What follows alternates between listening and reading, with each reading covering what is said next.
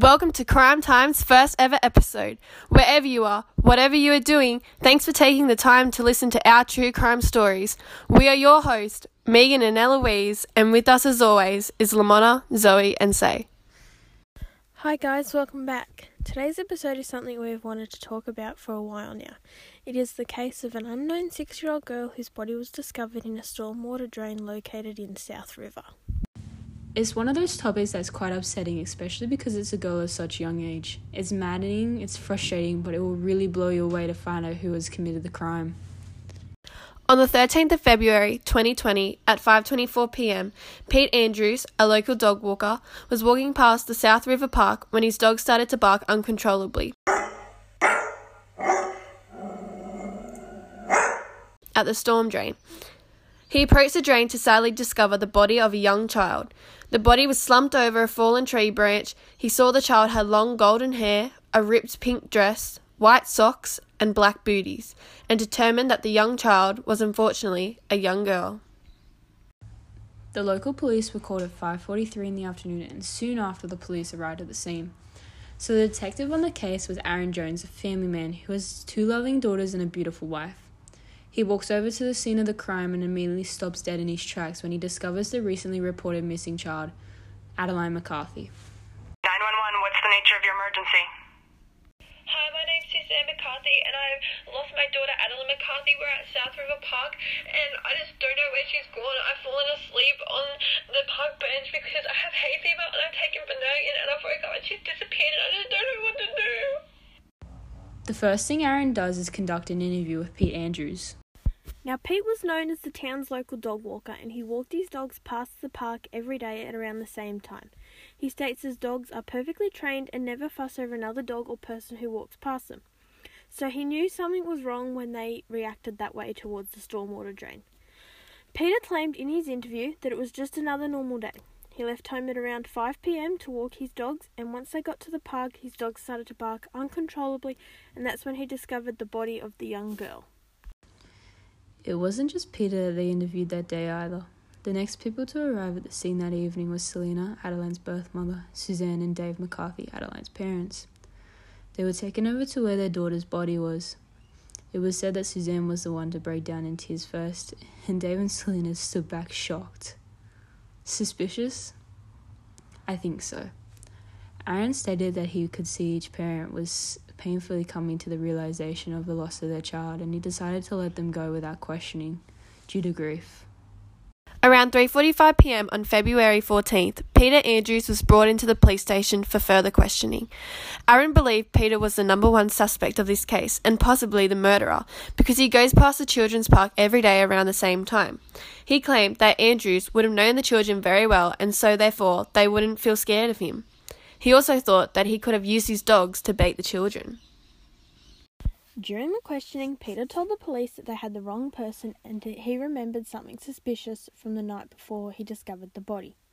Peter claimed that he had come across Suzanne just after 6 p.m. on his walk home with the dogs on the 12th of February. He explained that she told him that she was coming back from a cleaning job and that is why she was lugging around cleaning supplies, as well as that her car was in the shop for repairs, which Peter found unfortunate and wished her a good night and went on his way. Police were confused by this information because Suzanne never mentioned being in the park later that night, so they investigated further and looked into the car shop. They found no record of her car ever being in the shop. This sparked theories and the police finally called Suzanne into the police station. Suzanne came into the police station at around 5:30 p.m. She made it clear straight away that she wasn't going to take a lie detector test. She felt that as a grieving mother, she was in no mindset to answer any questions, and was persistent with the fact that she had nothing to do with the death of her little girl. I believe she was sent straight to the interrogation room anyway, and was in there for 8 hours before they got a confession out of her. Yes, that's correct. 8 hours until she finally confessed to killing her own stepdaughter. So now we're going to break down what actually happened on the 12th of February through Suzanne's perspective. After school, between the time of 4:30 to 5, Suzanne took Adeline to the park to play before going home for dinner. All was going well until Adeline started to have a tantrum about staying at Suzanne's house. Suzanne claimed that Adeline told her she wanted to stay at her real mom's house because she liked it better. This made Suzanne angry to the point that when they were walking back to the car, she pushed Adeline so hard that she fell and cracked her head open on the concrete. Surprisingly, no people were around to witness what happened. Suzanne claims they were the last to leave the park. After seeing that she just killed her child, she dragged her body across the storm drain, knowing that it would be washed away that night as the storm was approaching. She laid Adeline's body under the bridge, which was connected over the drain, and placed her in the darkest corner so she wouldn't be seen. Suzanne then went on to get into a car and drive home. It was said once she got home at around 5:30 p.m, she grabbed cleaning supplies, a bucket, bleach, gloves, water and scrubbing brush, and then walked back to the park. She arrived at the park around 5:55 p.m. and started to clean the concrete. Mind you, there were still no people to be seen around at this time.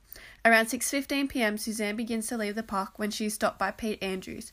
He starts to question what she is doing out so late with cleaning supplies and walking home with no car. Suzanne claims that she had just finished a cleaning job at a house just across the street and her car was in the repair shop, so she just decided to just walk home as it did not bother her.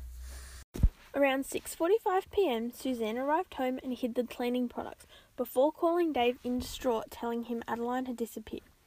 Dave tells her to call the police and he'll be home straight away. When it reaches 7 o'clock, Suzanne calls the police and explains that Adeline has gone missing. The police say there is nothing they can do straight away other than take a report and wait 24 hours before they can record it as a missing person and then go ahead with the search party. In Suzanne's report, she states that she had very bad hay fever and decided to take some Phenergan to ease the symptoms. She claimed that she had felt drowsy and fell asleep on the park bench, and as soon as she woke up, her daughter was not there.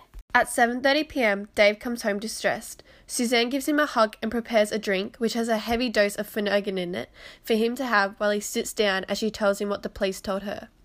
It gets to 8 o'clock p.m. until Dave crashes out in the lounge due to feeling drowsy and tired. Suzanne makes sure he is dead asleep and waits until 1 o'clock a.m. to sneak out of the house to dispose of the cleaning supplies.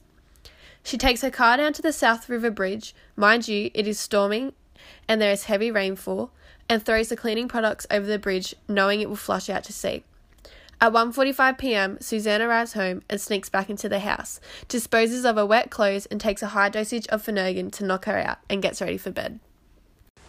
Right now, Suzanne McCarthy is serving a lifetime sentence for the murder of Adeline McCarthy in South River Prison. Thank you for joining us on this very wild case. We'll catch you next time on Crime Time.